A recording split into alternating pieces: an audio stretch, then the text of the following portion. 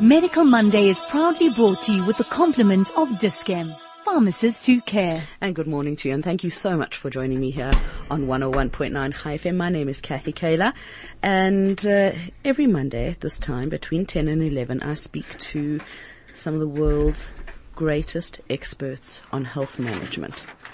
We look at diseases, we look at causes. I think that one of the biggest causes of disease today has to be stress. If you look at lifestyle and how everything is related to stress and how our lifestyle choices often are influencing our levels of stress. I know just from looking at our news cycle, we can't even get through in a normal day. There's just no way to cover all the news because there is just so much, and the news cycle is so short. 18 people killed in a car accident this morning. It will be off the news charts by 12 midday. That is how fast the news cycle is. Whereas in days gone by, that would be a story that would stay with us for a few days and would be developing, and then they'd look at the causes, and then they'd speak to the experts, and then they'd speak to the victims, and then everything is just happening so fast. How do you cope? I know I can hear you hyperventilating. I'm also feeling like that. So I thought, well, you know what? One of the best stress features that I've ever done was with an expert by the name of Richard Sutton. Now, if you know Richard, if you've listened to High FM for any length of time, you'll know Richard Sutton. He currently works, well, I'll give you a little bit of background. His CV, you know what, it's too long to read, so you go to his website at suttonhealth.co.za and go and just check out his background. But I'll just, in summary, he currently works with leading athletes and top companies in providing stress and performance solutions. He now works for Maria Sharapova. So is she going to be next in the finals at Wimbledon, Richard? Well, I mean, I'm just thinking like what you did for Kevin Anderson. Yeah. So Kevin was one of my clients, and he was going through crisis, and I got called in, and the same for Maria. So we're preparing for 2019. She hasn't had a good couple of years. So I got called in a few months ago, and all preparations are looking very positive for a good 2019 season for her. Amazing. So right now you're dividing your time. I divide my time between SA and abroad, yes. So proud of you. Thanks. Flipping proud of you. Thanks so much. Anyway, Richard has been in professional sport for over 17 years, working with 2 South African national teams, a winning Olympic team, 6 tennis players who have been number 1 in the world. He's an academic lecturer, postgrad, locally and internationally. He consults to several of South Africa's foremost companies on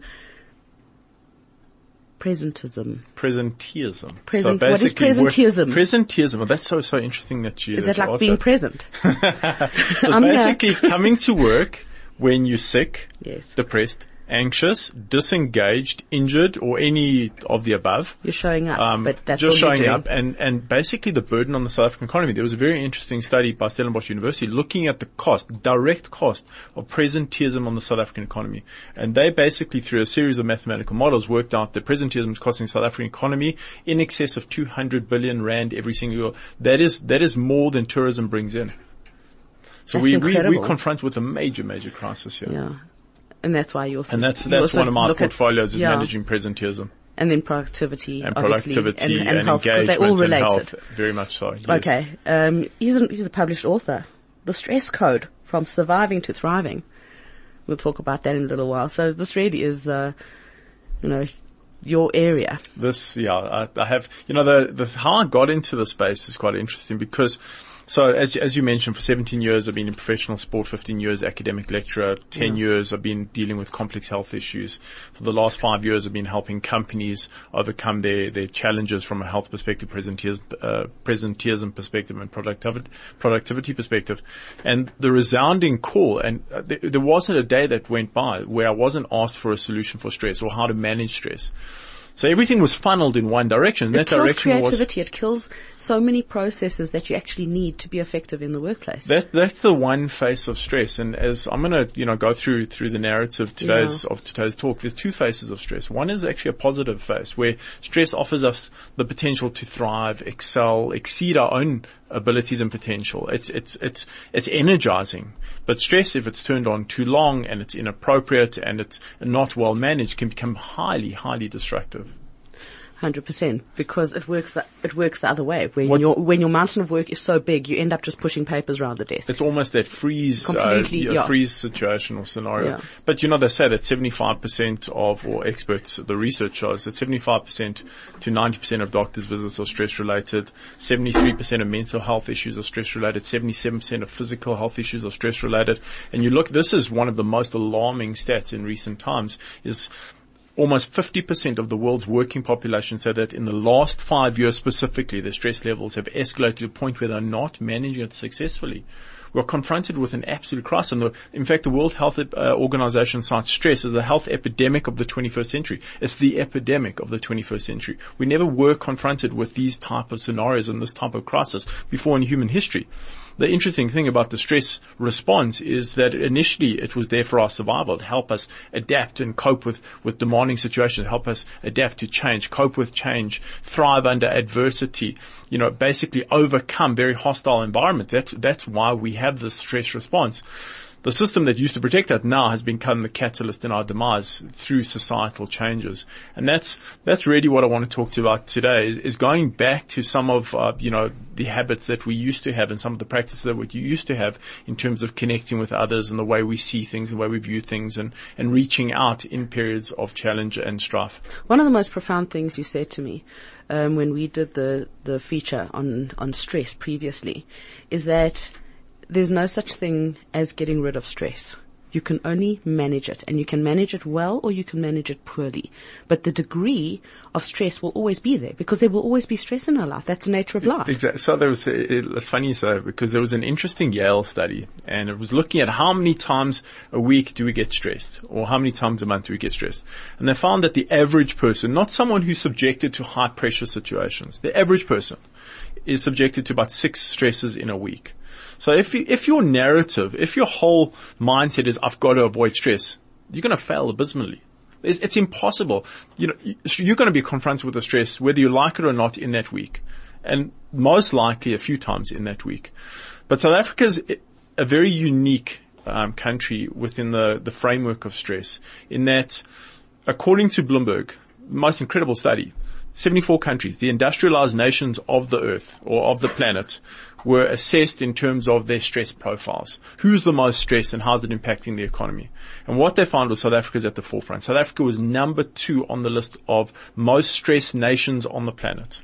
And they used 7 equally weighted variables. They took information from the World Health Organization, Transparency International, the UN, the CIA also contributed information. So this is an incredible, perspective. And we have to stand up and take notice. South Africa is at the forefront of this crisis, and we do need to manage it. I spend half my time here, half my time abroad. When I step back into SA, I love it here. To be honest with you, I really love South Africa. But I can feel the angst. You can feel, it's palpable when you get off the plane. When you're here for long term, you don't notice. When you're here for a long time, you become desensitized. But I think we have to stand up and take notice. It's not a train smash, not a crisis. The things we can do to manage it, and more importantly, the things that we can do to actually harness stress, to capitalize on what stress has to offer, because stress offers us the ability to excel in life. We need it. Our best performances, our best showcase of our potential is in a crisis. And we need to realize that the whole narrative is really stress is big and bad. And I can give you stats about the world economy. The US economy, it's stress costing the US economy $300 billion US dollars every single year. Australian economy, 14.2 billion Australian dollars every. I can give you stats till the cows come home.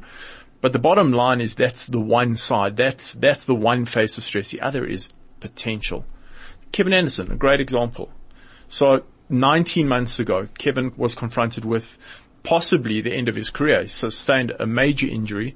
Imagine working your whole life towards a certain goal, and then your body lets you down. And then your body lets you down. And you weren't finished your career. You've earned a tremendous amount of money, but not enough necessary to retire. That's devastating. And you still got more to go. So 19 months ago, you get that distress call. You get that, I don't know what to do. I've got conflicting opinions by orthopedic surgeons. Where should I go? And basically what happened is Kevin came back here and we worked on it. We deconstructed his life. But the difference between the Kevin that we know today, the Kevin who's in the Wimbledon final, the Kevin who's in the US Open final, the Kevin who's 5 in the world and not 70 in the world, the difference is not his ability. I've known Kevin 17 years. His ability is the same. Well, in the last 5-6 years, his ability is the same. But certainly what's shifted. He's tapping into something. He's tapping into his mindset. He's now fearless. He's embracing the crisis. Instead of crumbling under pressure, he's saying, this is my opportunity. And if he goes to a fifth set, he believes in himself. So stress has the opportunity to change lives, and we must realize that. Don't dismiss stress as merely a negative that has to be avoided at all costs. Yes, there are scenarios and there are situations where stress can be very antagonistic to health. But there are scenarios where stress can be very health promoting and health enhancing. You can use it as a springboard to tap into something. Exactly. You know, and funny enough, one of the main features in terms of turning the negative into the positive is the way we see it. And I've just given a brief scenario of how Kevin's changed his position now is thrive and excel. And I can go into 3 different Harvard studies just showing you how powerful perception and reframing stress is. But what I wanted to talk to you about today was how when we behave or how we behave during a crisis determines how stress is going to affect us. And this is why women actually have something very powerful. Their intrinsic nature offers tremendous stress buffering. And I'm going to explain why by going into the biology of stress. Okay, you got my attention, Richard. So what I'm saying, in a nutshell, to summarize, is that women have the power to confront our stress crisis head on through their intrinsic nature. As in the collective as in South African family. All women, for that matter. And I'm going to explain why. So first I have to just explain a little bit about what happens when we get stressed. Okay. So fundamentally, stress is about 2 waves. Okay. So we have the first wave. It's called the sympathomedullary pathway. We feel fear. Fundamentally, the base experience of stress is fear. And then our brain reacts and our adrenal glands react. So we produce adrenaline. So it upregulates our nervous system. That's the heart rate that we feel. It's a respiration. It's a fight or flight. It's exactly. Right now you have to take action. Exactly. Our breathing is faster. We become more gesturous. Our palms start to sweat. We have our immune system activated. We release endorphins. Our blood pressure spikes a little bit. But that is the face of adrenaline. We also have another wave, okay, which is known as the HPA axis. Okay, so this is where cortisol kicks in. That first wave is very taxing on the body. It's an amazing for a here and now survival situation, but literally you'll fall over if that first wave is activated for too long. So the second wave kicks in. And the second wave is based principally on cortisol, the hormone. We've all heard of the stress hormone cortisol. The synthetic version is cortisone. But talking about the first wave, what happens in the first wave from a negative standpoint is that it redistributes blood. So the blood that normally goes to the reproductive system, the urogenital system, the digestive system, our skin, the brain says, look, I don't need you now. I don't need you there right now. Let's move it away. Let's go. Send it to the brain where you need to be alert and you need to be focused. Isn't the body brilliant? It's the most amazing thing. The body also says that we need a slightly more higher amp in, or certainly more charge in our blood pressure. So you spike blood pressure. So the 2 basic shifts that we have in our biology is a spike in blood pressure and the redistribution of blood. So if you don't have a little bit of blood in your digestive tract or your reproductive system for 20 minutes, 30 minutes, 40 minutes, an hour, 2 hours, not a train smash. You do that week in, week out, month in, month out, year in, year out, you're going to have major health issues. And this is why so many people who've been stressed for long periods of time, through the redirection of blood, have renal and urinary compromise. So this is where they start developing problems with their bladder and their reproductive system, like infertility as well. You compromise the physical structure. So because of this major redistribution, your physical structure actually gets a little bit weaker. Your immune system is also mobilized in that process. So you get a very active, the adrenaline activates the immune system. So you get a lot of inflammatory disorders and immune disorders that can manifest with this excess adrenaline. The nervous system also takes a little bit of a hit, so you can develop neurological disorders. Cardiovascular compromise is very common. Because of that spike in blood pressure, you're looking at a 30% increased risk in strokes, 30% increased risks in heart attacks in response to this surge of adrenaline for long periods of time. And then fundamentally, we're looking at hormonal disorders as well. So that's the big shift that takes place through adrenaline, fundamentally. And it's all about surviving the here and the now at the expense of the future. You have to. There's going to be no future unless you survive the here and the now. So scenario, I mean, think of, I think anyone who's ever lost their child in a supermarket or in a shopping center. You're feeling adrenaline. That's adrenaline. Those immediate adrenaline. Heart rate.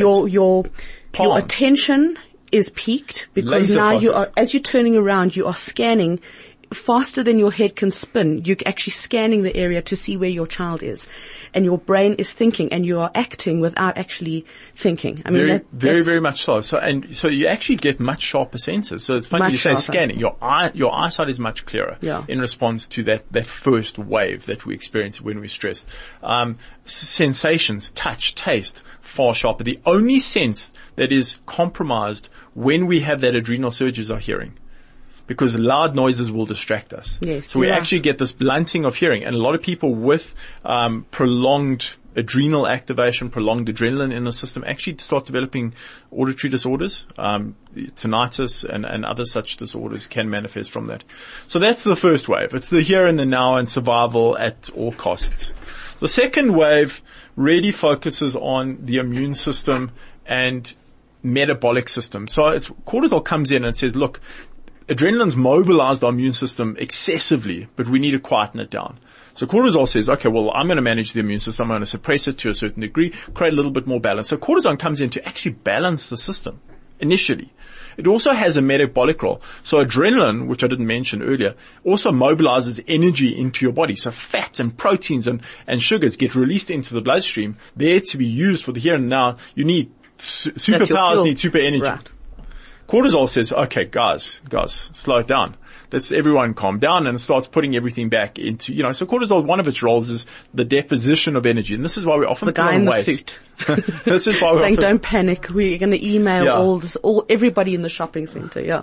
Very, very much so.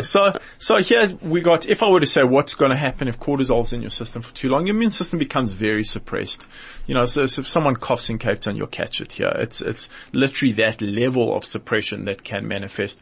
Also, what happens if cortisol's in the system for years, your cells actually don't respond to cortisol, which means your immune system becomes dysregulated. You can develop asthmas and allergies and those type of issues that almost fall part of an autoimmune pathology or within the autoimmune space.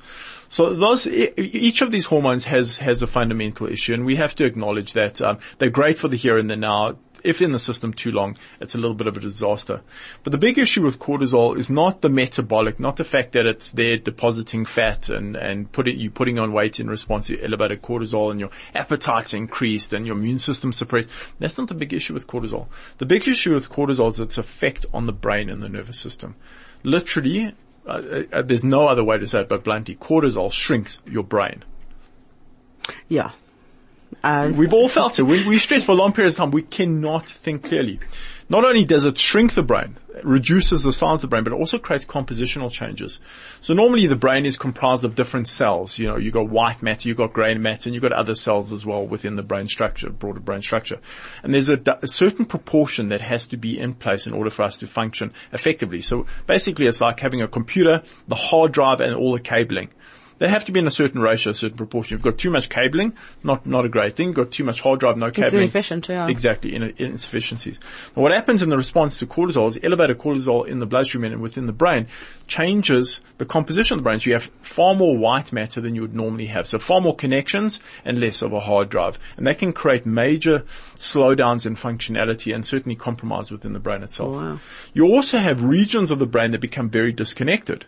So normally what happens is you've got this incredible interface between the regions of the brain, all liaising, all connecting, there to facilitate functionality in our day-to-days. What happens in response to elevated cortisol is they start disconnecting. But what becomes hyper-connected are the emotional centers. The two emotional centers of the brain become very, very connected, which means that whatever happens in your life becomes an emotional experience as opposed to a rational experience or an intellectual or an intelligent experience. The implication being that you're then making every decision you make is based on emotion rather than ration and intellect. It becomes based on emotion, and you start setting off the stress axis because emotion sets it off in the first place, and now everything's become hyper emotional. So that's another feature what takes place. But what's quite interesting and actually very concerning is the fact that stress hormones are shut down through a negative feedback loop. So what happens is when our stress hormones rise, a certain region of the brain, the hippocampus, detects this rise in a stress hormone and says, look guys, shut it down. It's enough now. We don't need to produce any more. We've got a sufficient amount.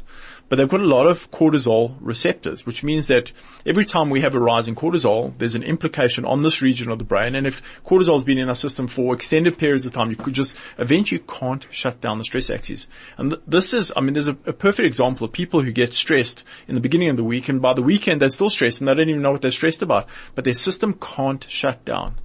Some of us will experience it in the morning. We get agitated, and the whole day we just remain agitated. We can't shut it down. It's not only that. It's also if you go on holiday. Sometimes if you go on holiday, by the end of the holiday, you don't feel like you've had a holiday because you haven't unplugged. I think that's what you're saying is so important. It can take a long time to unplug, and that's because this particular region of the brain can get corrupted in response to elevated cortisol. So what I'm saying is the brain's going to shrink. The brain's going to disconnect. You're going to have issues in terms of composition of the brain. So the actual structure of the brain is going to change. And lastly, the centers that shut down the stress axes become further corrupted. If I were to say what is the collective emotional and behavioral effect of all of those components, I would say it looks like fearful, distracted, antisocial behavior, loss of goal orientation, anxiety, aggressive outbursts, poor attention span, emotional instability, poor memory. I can go on and on and on. That is the face of excessive cortisol in our system. So principally what we have is we have a situation where when we get stressed, we release two major stress hormones. And they each have benefits in the short term, and they have detrimental effects in the long term. You're on 101.9 High FM. I'm Kathy Kaler. My guest is Richard Sutton. And what a fascinating guy to speak to. Love speaking to Richard. If you've got any questions, then please get in touch. How do you do that? Well, you can send an SMS on 34519. That's the SMS line. Those SMSs are charged at R1.50. You can also send either a WhatsApp message or Telegram on 061 895 1019. That number again, 061 895 1019. If you think about stress in your life, on a scale of 1 to 10, where would you say your average is?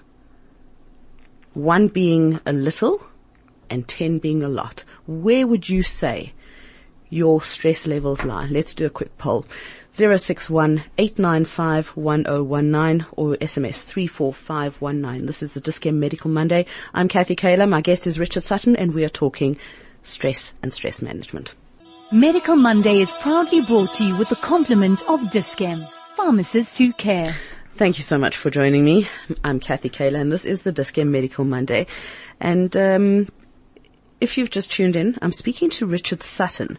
Richard, he is what is the actual title? Are you still a neurovascular practitioner? You can say that, or you can call it visceral osteopath. I'm basically completely unconventional and unorthodox. There isn't a title for what you do, actually. No. I love education, so I study as much as I can. But he currently works with leading athletes and top companies in providing stress and performance solutions. Now, stress, South Africa's leading the way in terms of our stress levels. So it's not a matter of getting rid of stress. It's a matter of understanding stress, understanding that there are two types of stress. There's the short-term stress, where your body goes into this fight or flight mode and you have to take action now, and you have to, helps you thrive, helps you cope, helps you adapt. It's there for success. It's a springboard. Springboard to success. And then there's the long-term stress, where you're living from Monday to Sunday, and you don't, as Richard you gave an example. You said Monday something happens, you get stressed, and you're stressed the rest of the weekend. You don't even know what you're stressed about. And don't know how to shut it down. That's and then the chronic effects of stress. And then you start the next Monday and you're already stressed. So we've been speaking about adrenaline. We've been speaking about cortisol. If you've missed this, you'll be able to hear the full podcast on highfm.com. You can also check out Richard's website, which is suttonhealth.co.za. Or Instagram, which is at Sutton Health. See, Sutton Health. Just Google it. It'll all come up there. Okay, so Yeah. So we're talking about, so we had those two big stress hormones in the short term offering benefits, in the long term can be disastrous in terms of health and functionality. But what a lot of people don't know, and what's only recently been discovered, is when we get stressed, there's a third hormone in the equation. A third hormone is released in response to a stress. And it's released from a specific area in the brain called the pituitary gland, at the back of the pituitary gland. And this hormone is nothing short of remarkable. It's known as oxytocin. If I were to say, what does oxytocin do? Literally, it turns off all the negative effects of cortisol and adrenaline. Ooh, can we buy it? You actually can. Okay. So just from a behavioral perspective, what is the face of excess cortisol and adrenaline in the system? It's poor memory, emotional instability, anxious, aggressive outbursts, distracted, antisocial behavior, fearful, loss of goal orientation, poor attention span. What oxytocin does for you on a behavioral level, from a behavioral perspective, is something completely unique. It develops self-esteem. So we feel better about ourselves. It infuses calmness into our system. It promotes fearlessness. And remember, fearlessness is the opposite face of the normal stress response, which is fear. It's antagonistic to the actual fear response. It promotes self-belief. It promotes empathy, connectivity to others. When we get confronted with a crisis, the first thing we want to do is want to reach out and look for support, engage with others to help get through the crisis. It also builds trust in others, optimism, the exact opposite of the Everything other two that's good in stress the hormones. world. But that's the emotional or behavioral perspective. From a physical standpoint, it also, one, it lowers cortisol. It has a direct effect on cortisol, lowers cortisol. Has anti-inflammatory effects. Remember that adrenaline causes inflammation. Oxytocin lowers inflammation. Has antioxidant effect. Adrenaline creates more oxidization. Oxytocin has an antioxidant effect. It lowers blood pressure. The biggest risk factor in terms of stress is that spike in blood pressure, which can damage blood vessels in the heart, damage blood vessels in the brain, and that therefore put you at risk of heart attacks and strokes. It rebuilds the brain. It rebuilds the brain by increasing the production of a particular molecule called BDNF, which is basically brain rocket fuel. It rebuilds the body by increasing certain hormones that are responsible for rebuilding the body. It increases key neurochemicals, serotonin, dopamine. It enhances our behavior, as I've just described. It is nothing short of remarkable. And most importantly, what oxytocin does is it inhibits the emotional command center of the brain. The center that drives the stress response, the fear center, gets inhibited through exposure to oxytocin. So we have far more stability in a crisis. And it doesn't just lower stress from that perspective, it lowers it on all perspectives. So you're covering the psychological and the biological basis in terms of oxytocin. So my question is, or I'm sure the question that you're probably asking yourself is that if we release this most remarkable hormone, why is it that we become victims of stress as opposed to thriving in adversity all the time, every day? And to answer the question is that oxytocin is not in the system very long. I feel like I can actually just get up and leave because you're asking the questions that I'm thinking of Okay, so I'll let you answer the question. You ask me the question. No, it's fine. Okay, so you've asked me the question now is, why don't we feel like it? So I'm answering. So the answer, to answer the question is, why don't we feel like it? We got this amazing hormone in our body. It's anti-venom for the other stress hormones. So we should only derive the benefits and none of the negative. Why is it that we're not immune or completely buffered from the adverse effects of stress? And the reason why is oxytocin is metabolized very quickly in the body. So when we initially get stressed, we release oxytocin. That's pretty much it. The other stress hormones, we initially get stressed and they will continue to be released through the process. Oxytocin will only stay in the system between 1 and 6 minutes. Well, that leads to my other question, which is, if you've got high levels of oxytocin, which one is going to work? The cortisol or the oxytocin?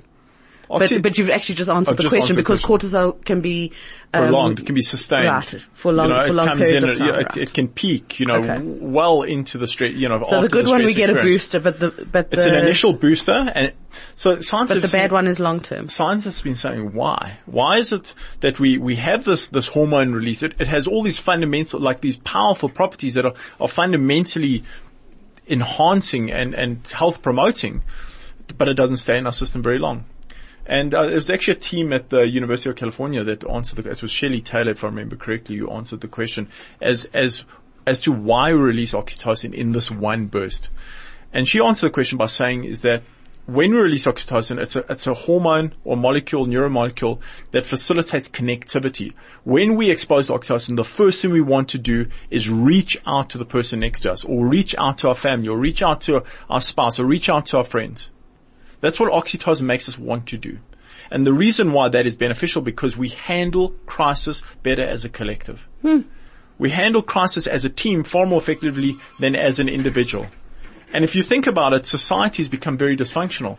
Historically, whenever we are confronted with a crisis or ever confronted with a scenario that was a perceived threat, we would band together historically. We'd form a unit and confront it together. Community, the sense of community. And that in itself would protect us. Yeah. I'll go into the next point here. But now what's happened with society, we've become very intolerant, hyper intolerant of failure, of weakness, of insecurity, of inability. So what we do now is when we're confronted with a stress or a crisis, we introvert.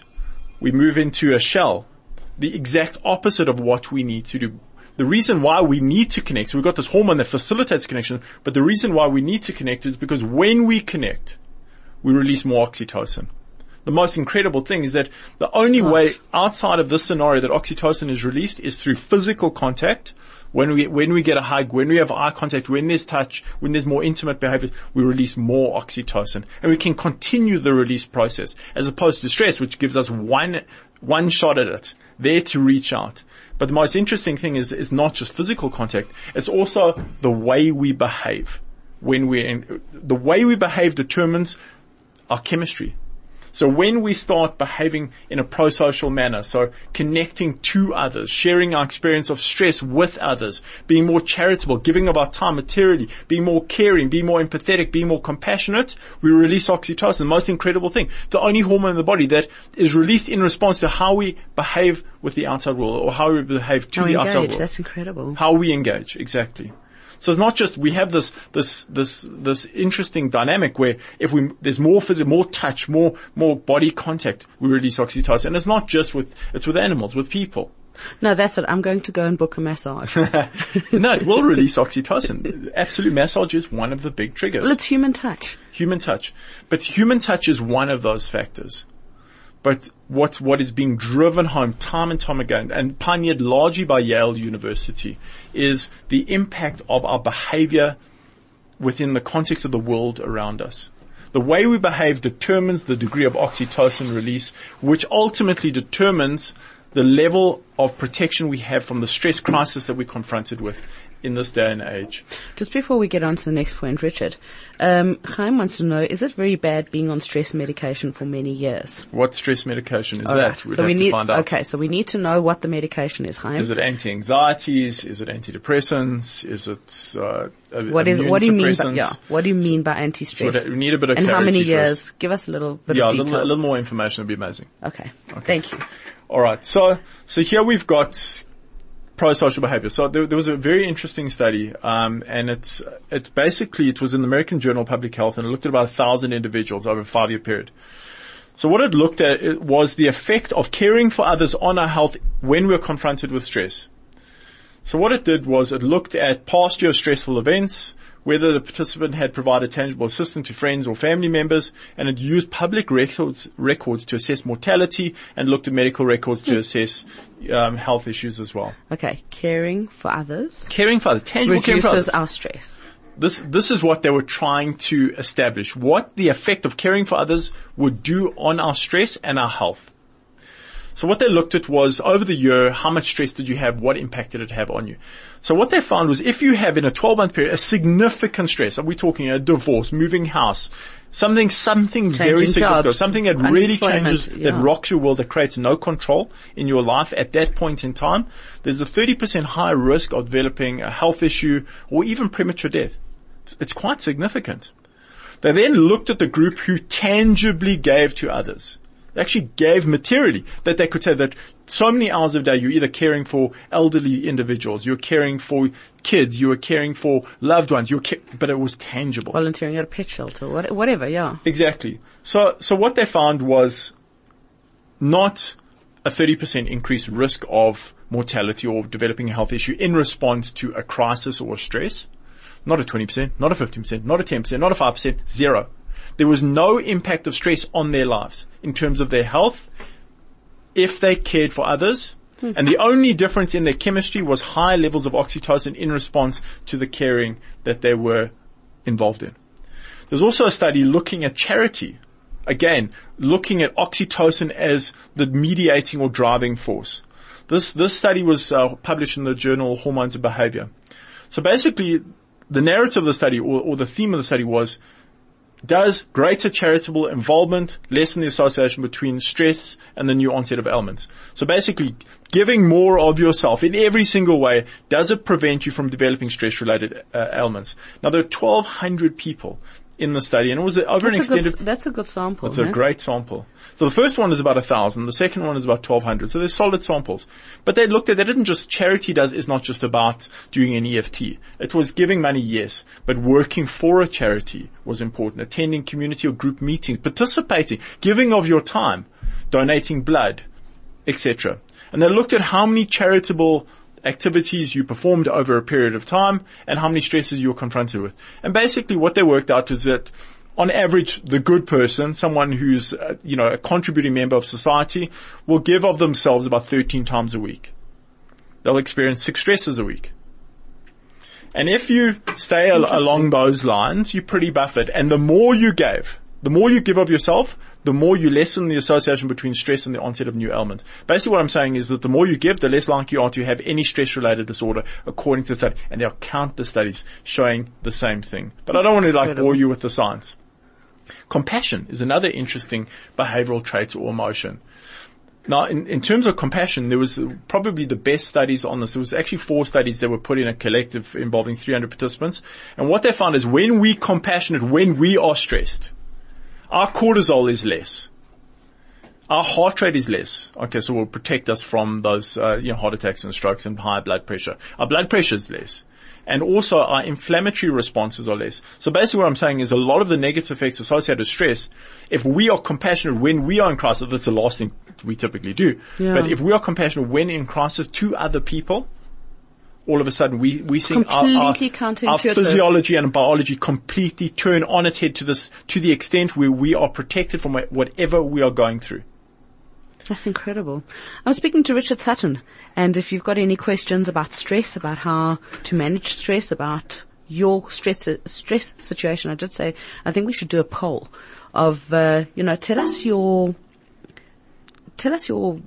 stress levels. If you think of your current stress levels, rate them from 1 to 10. Are you perhaps sitting at an 8? Are you perhaps sitting at a 3? Are you perhaps sitting at a 5 or 6.5? 1 being a little bit of stress or no stress, and 10 being a lot of stress. You don't have to sign your name, but just give us an idea. And how do you do that? 34519, that's the SMS line. You can also text us on 061-895-1019. Unsigned sending through this lovely image that comes from Brainy Quote. It says, life is 10% what happens to you and 90% how you react to it. And that was said by Charles R. Swindoll. So true. Yeah, thank you so much. Chaim says, okay, Chaim, we need those details of your medications, otherwise Richard can't. Oh, we certainly don't want to dispense any medical advice over the air. But it's in terms of direction and seeing the right professionals. Yes. For what he's suffering with. I certainly need to know a little bit more before I comment. And he was just asking, is it a bad thing to be on anti-stress medication long term? I think, if your very life is at threat, it's not a bad thing. But if there are ways to get off, certainly one should work in that direction. But, just while we're on this point, supportive communication. There was a very interesting study. It was, by the University of Arizona. And it basically wanted to see is if you support other people when you're in crisis, what happens to you? So you're both confronted with a stress simulation or a stress situation. And what you're doing to the person next to you, or what you're contributing to the person next to you is saying, you can do it. We can get through this. We've got this. Don't stress. It's one foot in front of the other. One foot in front of the other. It's going to be over soon. Nothing to worry about. What happens to you in those situations? And what they found was that the degree of care and the expression of support during a crisis, during a challenging situation, determines how much cortisol you produce and your heart rate response to stress. So basically what I'm saying is that the more support you give to someone during your own crisis and their crisis potentially, the less the biological threat to your system fundamentally. And what I've covered now was care, charity, supportive communication, empathy. These are fundamental traits of women. They're naturally caring. They're naturally empathetic. They're naturally supportive. And all you have to do as a woman is tap into this intrinsic nature. Well, Men can learn a lot from it. I mean, we're born to be mothers. That's why we have those you. qualities. And would we be confronted with the same stress crisis as we are today if people were tapping into this? Probably not. Probably not. But what we're following now as a societal norm is that when we're stressed, introvert. When we're stressed, don't share your experience. When we're stressed, pretend that everything is fine. That intolerance of weakness is all too prevalent. You've got to turn it on its head. You've got to get back to our intrinsic nature, care, support, empathy. That is where this battle is won and lost. All right. So, unsigned, wanting to know, would having a pet reduce stress levels? Very much so.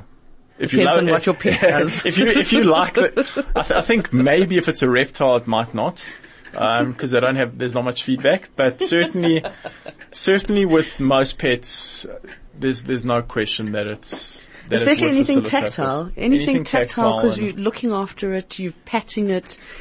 You know, there's that physical contact. You know, when a puppy licks your face, you know, or your chin or whatever, it's tactile. It's releasing oxytocin. So it's one, it's the dynamic between you and the pet. It's two, it's the tactile element. And also you're showing love for another creature. And you have to care for them. You have to look after them. You have to care for them. Yeah, exactly. So for sure, there's no question that think about it. I mean, if you think logically, after a long, hard day, you come home and the dogs are waiting for you at the gates. You know, as hard as the day was, you just break into a smile and everything's fine for that particular moment in time. So that's very much, it's certainly would contribute to lowering stress. But really the whole narrative around today is I'd like to stress two things is one, the way you behave. So focus a lot on our behavior during crisis. Don't introvert, reach out, connect with people, change your base characteristics to that of being more supportive, being more empathetic, being more caring, being more compassionate. Change your very nature in a crisis and you yourself will be buffered from the stress. But what I'd also like to mention is the way you see it is the way it affects you. So if you see stress as an opportunity to thrive and succeed in life, that's the way stress will affect you. If you see it as a crisis that's going to result in a breakdown of all systems, that's the way it's going to affect you. There was actually a very, very interesting study, and it was in the journal Health Psychology, and it involved 30,000 people over 8 years. And all the study wanted to do was to determine if you see stress as a negative in your life, how does it affect your health? That's all I wanted to see. So did it define what that stress was? No, so stress general. If I ask you a question, is stress bad for you?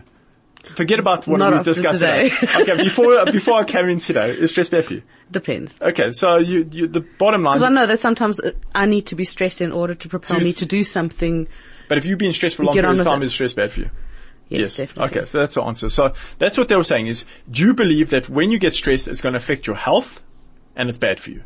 When you get stressed, it's going to affect you. So that was the question they were asking the group. 30,000 people over an 8-year period. So what they did is they monitored each individual over a year and, took a whole bunch of data and measured that up at the end of the 8 years. And what they found was those individuals who had a stress in the year, not a significant stress, but had enough of an unsettling event in the year, had a 3.5% higher risk of developing health issues in the coming year. 3.5%. Negligible. 96.5% chance of being fine. Those individuals who didn't have or didn't report a significant, major stress or a niggle, so to speak, in the year, they didn't have a 3.5% increased risk of developing a health issue. They had a 5.1% increased risk if they believed that stress was bad for them. What I'm saying is that those individuals who didn't have a stress but believed that stress was bad for them had a 5.1 increased risk of developing a health issue in that following year. But this wasn't the study. Okay. What they found was that if you combined it, if you believe that stress is bad for your health and you do have a lot of stress in your life, the risk of developing health issues doesn't go to 5.1%, it goes to 43%. Almost 1 in 2 people will develop health issues in response to stress if they believe that stress is bad for them. And the world is propagating. The stories we tell ourselves. Exactly. The world is propagating the fact that stress is big and bad, and that's what I'm saying. There are 2 faces to it. Short stress is great. Long stress is not great, and you can shut it down. You have the power. And the power is really determined by how you behave, how you see it in a crisis, and then your lifestyle certainly contributes to it as well. Just looking at, that was the negative side of it. And if you, I'm just giving you a quick stat, is that at least 33.7% of the world's population believe that stress is bad for them. At least, I would say it's considerably more. All you have to do is pick up today's newspaper and you'll know how bad it is for you. Richard, I want to ask you about how important is it to understand that there's meaning behind our stress when we bring in a spiritual element? Okay, so but before that, I need to get to some of these messages that have come through. Okay, so R says, Richard, what effect does Shabbos and also sleep have on stress?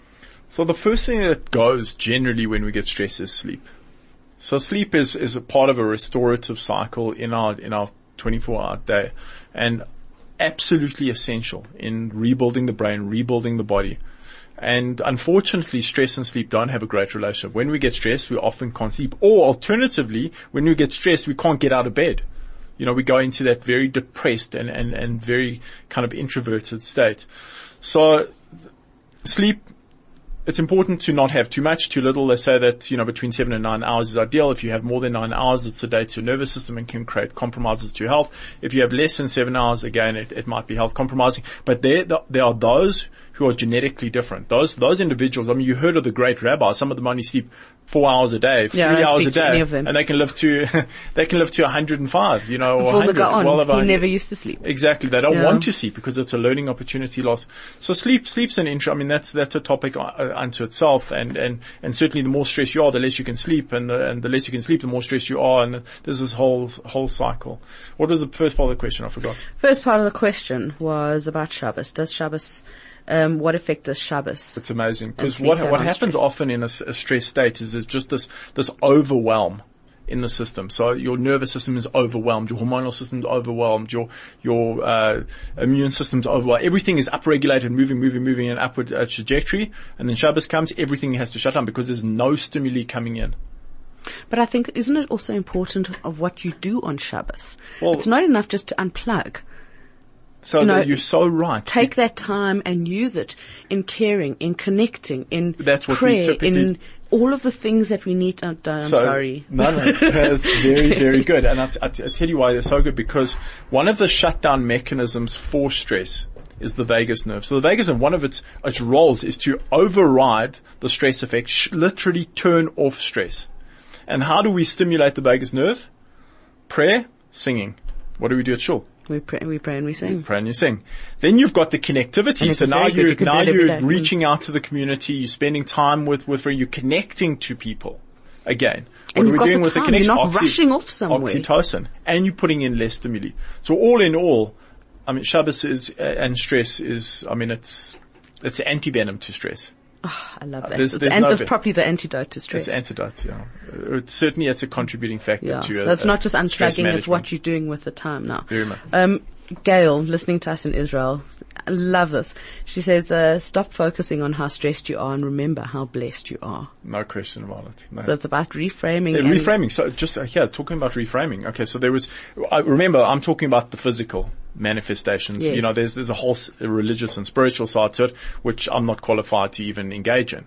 We need to get top rabbis to engage on that level. But I'm talking about the physical. I've yet to meet a rabbi who can engage on what you are, and I'm not saying that there aren't. I'm just saying that I haven't met them who can, on the way that you are talking about the physical body, who can talk about the spiritual body like that. I'm sure there's many. Anyway, all right, get hold of me, Kathy@hyphen.com. Let me talk about what I know.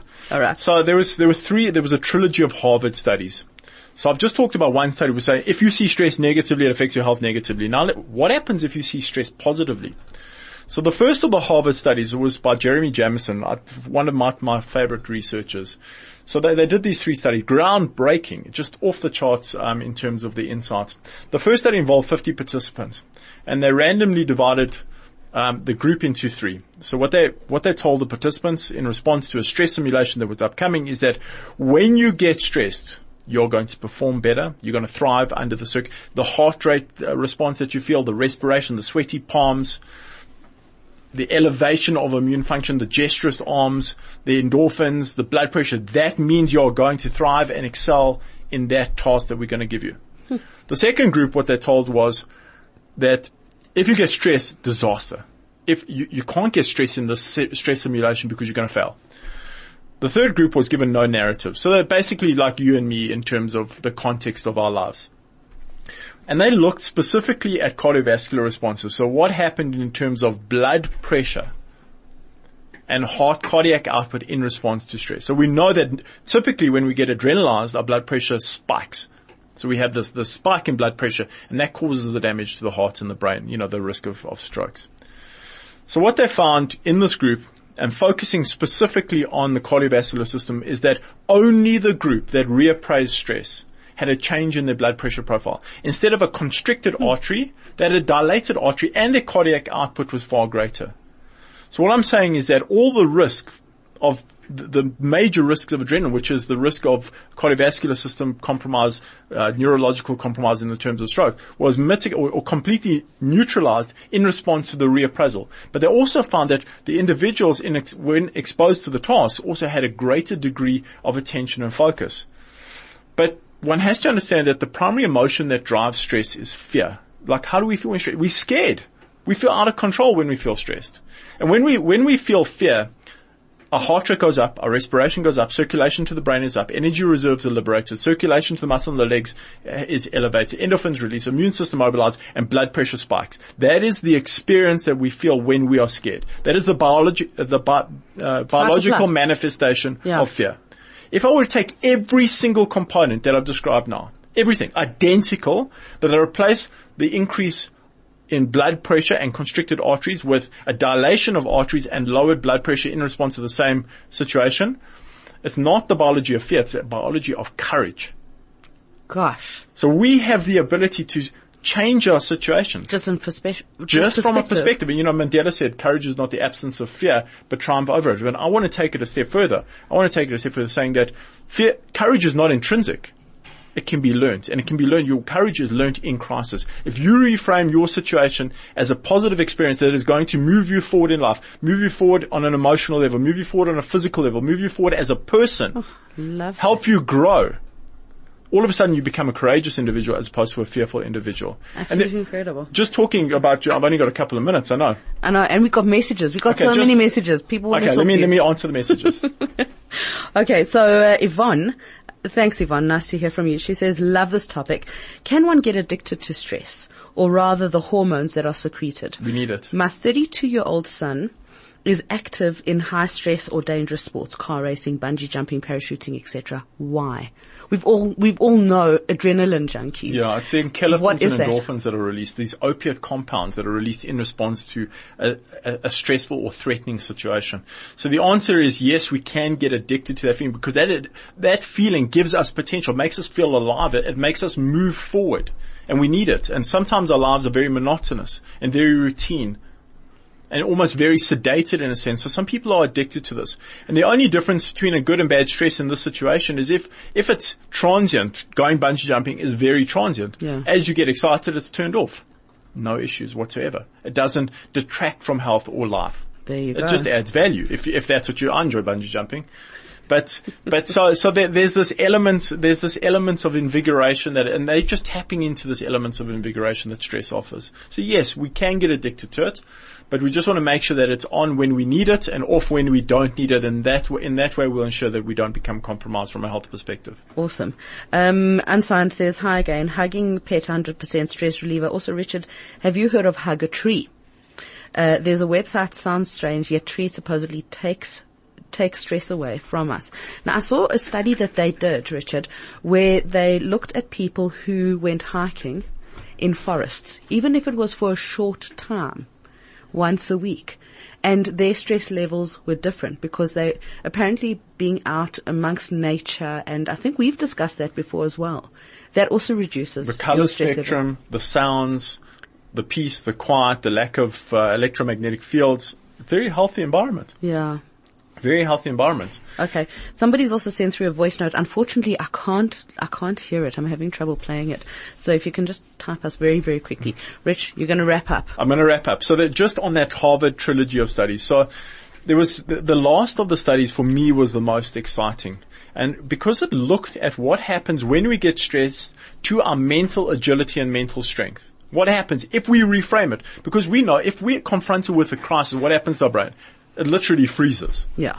We can't think clearly.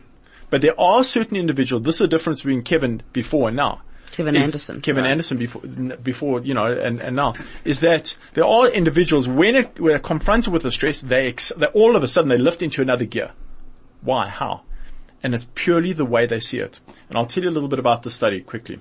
So there were 60 people in the study, and they divided the group into a stress reappraisal group and a no instruction group. So basically, half the group stress when confronted with an exam or an academically challenging situation, the more you feel stressed, the better you're going to perform. And they convinced that group, gave them 3 journal articles to read and studies and conclusions, and the narrative was so well constructed. They then, what they also did was they looked at a salivary enzyme called alpha amylase. So basically this salivary enzyme tells you what's happening in your neurochemistry. It tells you about how much dopamine's in your brain, how much norepinephrine, how much epinephrine, adrenaline, noradrenaline, dopamine. These are cognitive facilitators. And then they exposed them to a mock exam, but it wasn't just any mock exam. It was a mock exam of the Harvard GRE exam, the entrance exam to Harvard. They gave 60 participants this exam. Half the group were told that when they feel their heart rate go, they feel their palms sweat, when they feel respiration, when they feel angst, that is when they're going to thrive and pull, and it's going to help them. So you know exactly where I'm going with this, is that at the end of the mock exam, they measured this alpha amylase. They found that the neurochemistry of that group that reappraised stress was far more conducive to performing academically than the other group. And they also found that those individuals reappraised scored higher on average. The average mark in the reappraisal group was higher than the non-reappraisal group. But what they didn't tell the group was that was not the study. They wanted to see if off one narrative it could change their life.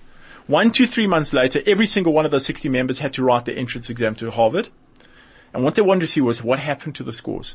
And on average, the group that was in the reappraisal group, just off that one session, scored higher, and they cited their reappraisal of stress as the trigger in their success going forward.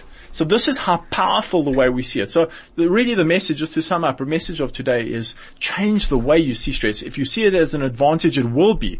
Change the way you behave when you stress. If you connect to other people in your crisis, stress will not have a negative effect. It will not take hold of you. And we're all in crisis. And that's why we have something called Ubuntu. Use it. Richard Sutton, thank you very, very much. We didn't even get a chance to talk about your book. You're going to have to come back. I'll have to come back. Yes. We're going to talk about the stress code, but thank you so much to Richard Sutton. If you want to get in touch with him, you want to find out more, you want to just find out what else he does, go and check out his website at suttonhealth.co.za.